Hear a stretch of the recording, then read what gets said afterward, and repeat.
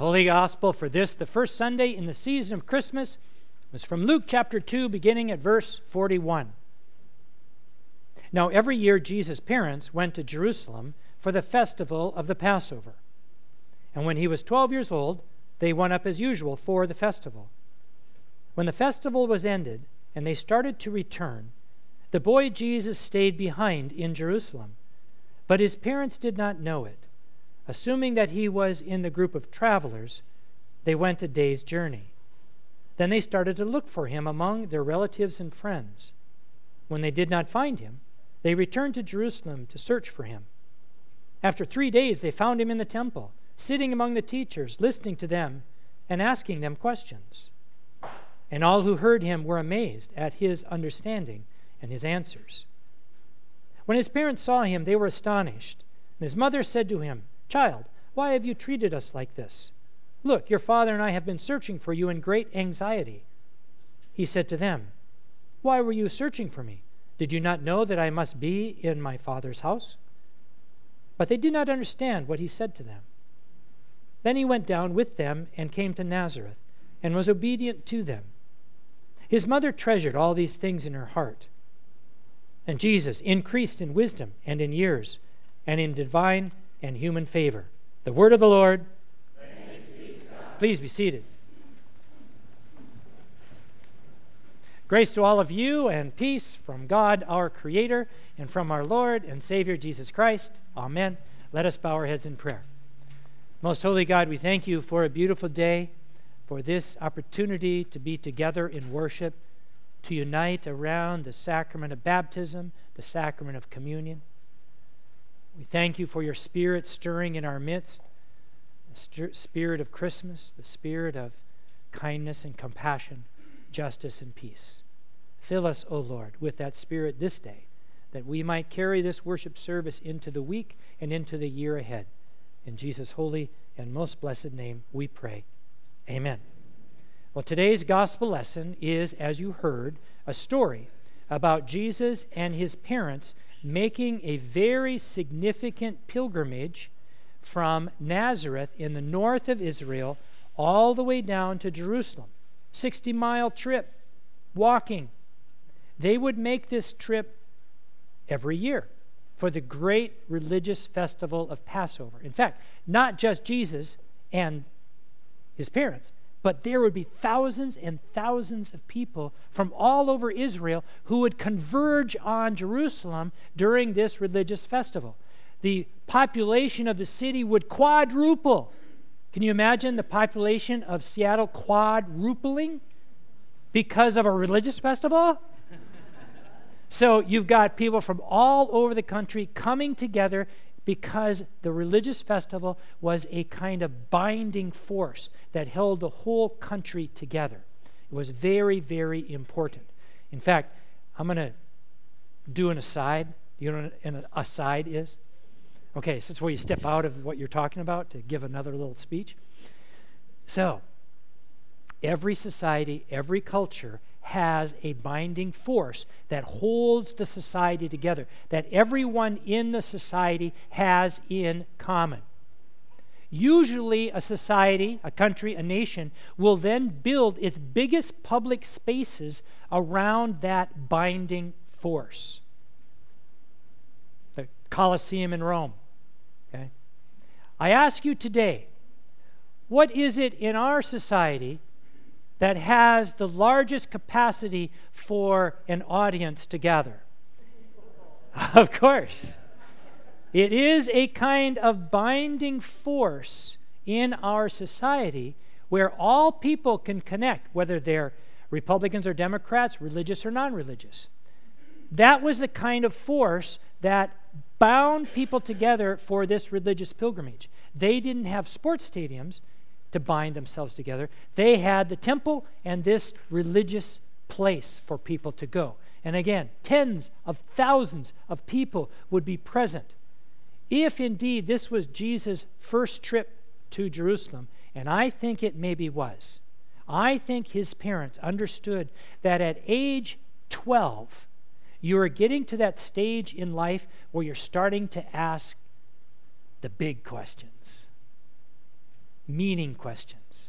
You're starting to leave your childhood, black and white childhood stories behind and move into more sophisticated, more nuanced questions about life and death, about whether or not God exists, what happens after death, what is God's purpose in my life. Those are the kind of questions I think Jesus was starting to ask when his parents brought him to Jerusalem. If this was his first trip, he would have been absolutely astounded by the city. He's coming from a little town and going to the big city. The temple itself, by all descriptions, was 5 or 6 stories high, covered in white marble, gilded with pure gold. You could see it from miles away. And there was a platform that surrounded the temple, acres in size, enough for tens of thousands of people to surround the temple.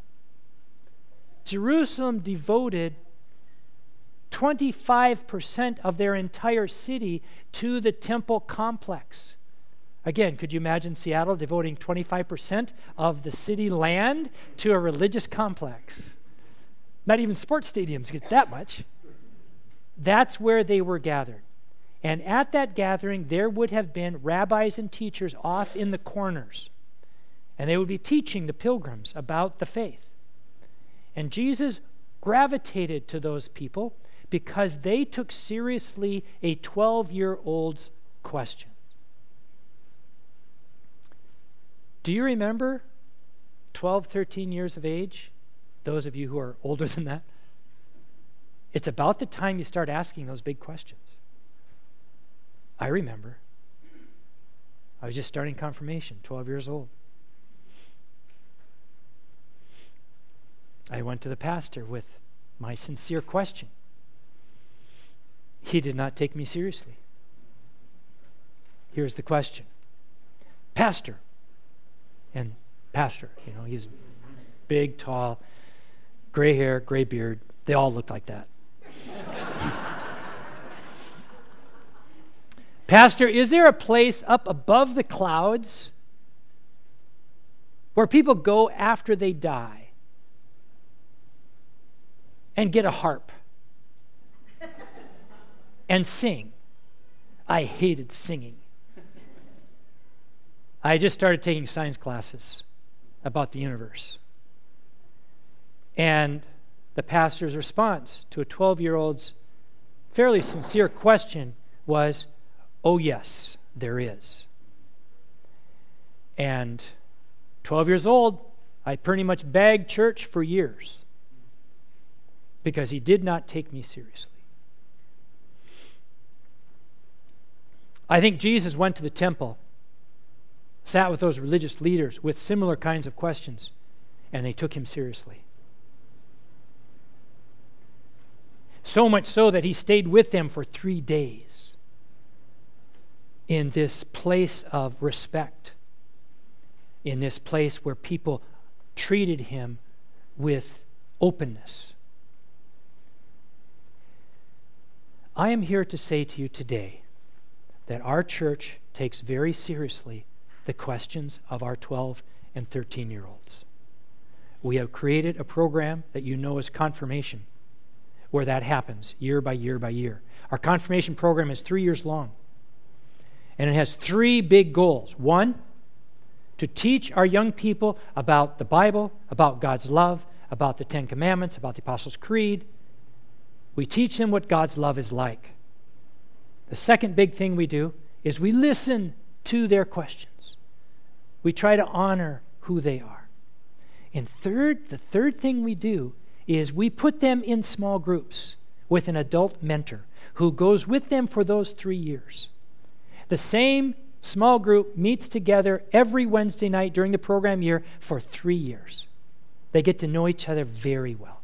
And every time an adult mentor is finished with the 3-year commitment, they say to us, "I learned more than I ever taught." I think it is a sign of the kingdom. of God's intention. Because when I observe our confirmation program, what I observe as the most profound and wonderful part of the program is that these young people are not just learning about God's love. They are experiencing God's love. And there's a difference there. And I think that's what the Bible is all about. If you read the Bible very carefully, God is not wanting us to learn doctrine or to memorize things. God is wanting us to create a community of grace and compassion and love. That's why he chose Israel. Israel as the most insignificant of people. He chose them basically to say, okay, you guys are just really ordinary people, but I'm going to fashion you into a community, into a big, small group where you can care about each other and you can love the world around you, and the whole world is going to look at you and go, that's the way we should organize our country too. We're going to be a country where peace and justice and the 10 Commandments are at the center. I see that happening in our confirmation program with those small groups. We have junior high kids coming from sometimes 10 different junior highs. They don't really know each other. They come from different places. They all come together here. They connect with their adult mentor. They go together for 3 years. And it is one place in their lives where they don't have to compete. If you ever look at a junior high person's schedule, it is pure competition. Our young people compete in sports. They compete for grades. They compete to be on the school play. They compete in music. I'm not saying competition is bad, but if you base your self-esteem on competition, there's always going to be someone up higher than you. We compete on our social media platforms. They're all about competition. We compete for friends. We compete for looks. You come to Holy Spirit Lutheran Church and you become part of that confirmation program in a small group, and you are in a non-competition zone. There is one place in your life where you don't have to be above or below. You're just who you are. You are experiencing God's good grace in that moment. And it feels good. It feels good to have such a place. And I think that's what Jesus felt in the temple with those adults who gave him some time. It felt good. It felt right. It felt honorable. And he took it to himself. He absorbed it. We've got to remember that Jesus, when he was born a baby, didn't have everything in his head. He grew in faith. We sometimes think, oh, Jesus, age 12, well, he's smarter than the rabbis. No, he's a 12-year-old. He's a kid trying to learn what it means to be an adult, and in that critical moment of life, he met these people who respected him and somehow planted a seed of gospel grace in Jesus that he took with him when he returned to Nazareth, and that seed of God's grace began to grow and blossom and became the ministry that we read about when he became an adult. A ministry that was inclusive, where all people who were on the edges of society were now part of it. He created a non-competitive kingdom where everybody could be present.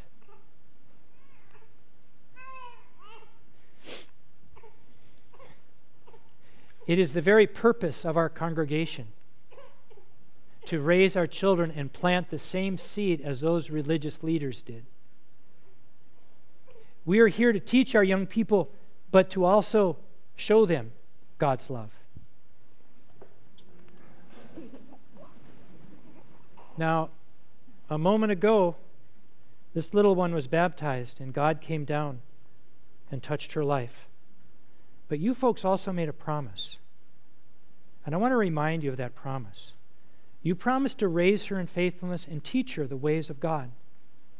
But more importantly than that, You promised her to show her what God's love is like. We are to be a congregation not just about teaching, not just about doctrine, but being a community, an example to the world around us. To be a, quote, chosen people, a very ordinary folks who can love one another and be an example to a fragmented, to a hate-filled world. We can be different. Right? Right, kiddo? Yeah?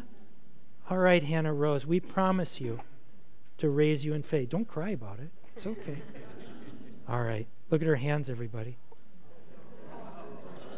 Let's pray. Most holy God, I got to time the prayer right. We just got our hands like that. We thank you for Hannah Rose. We thank you for the privilege we have of being able to raise our children in faith.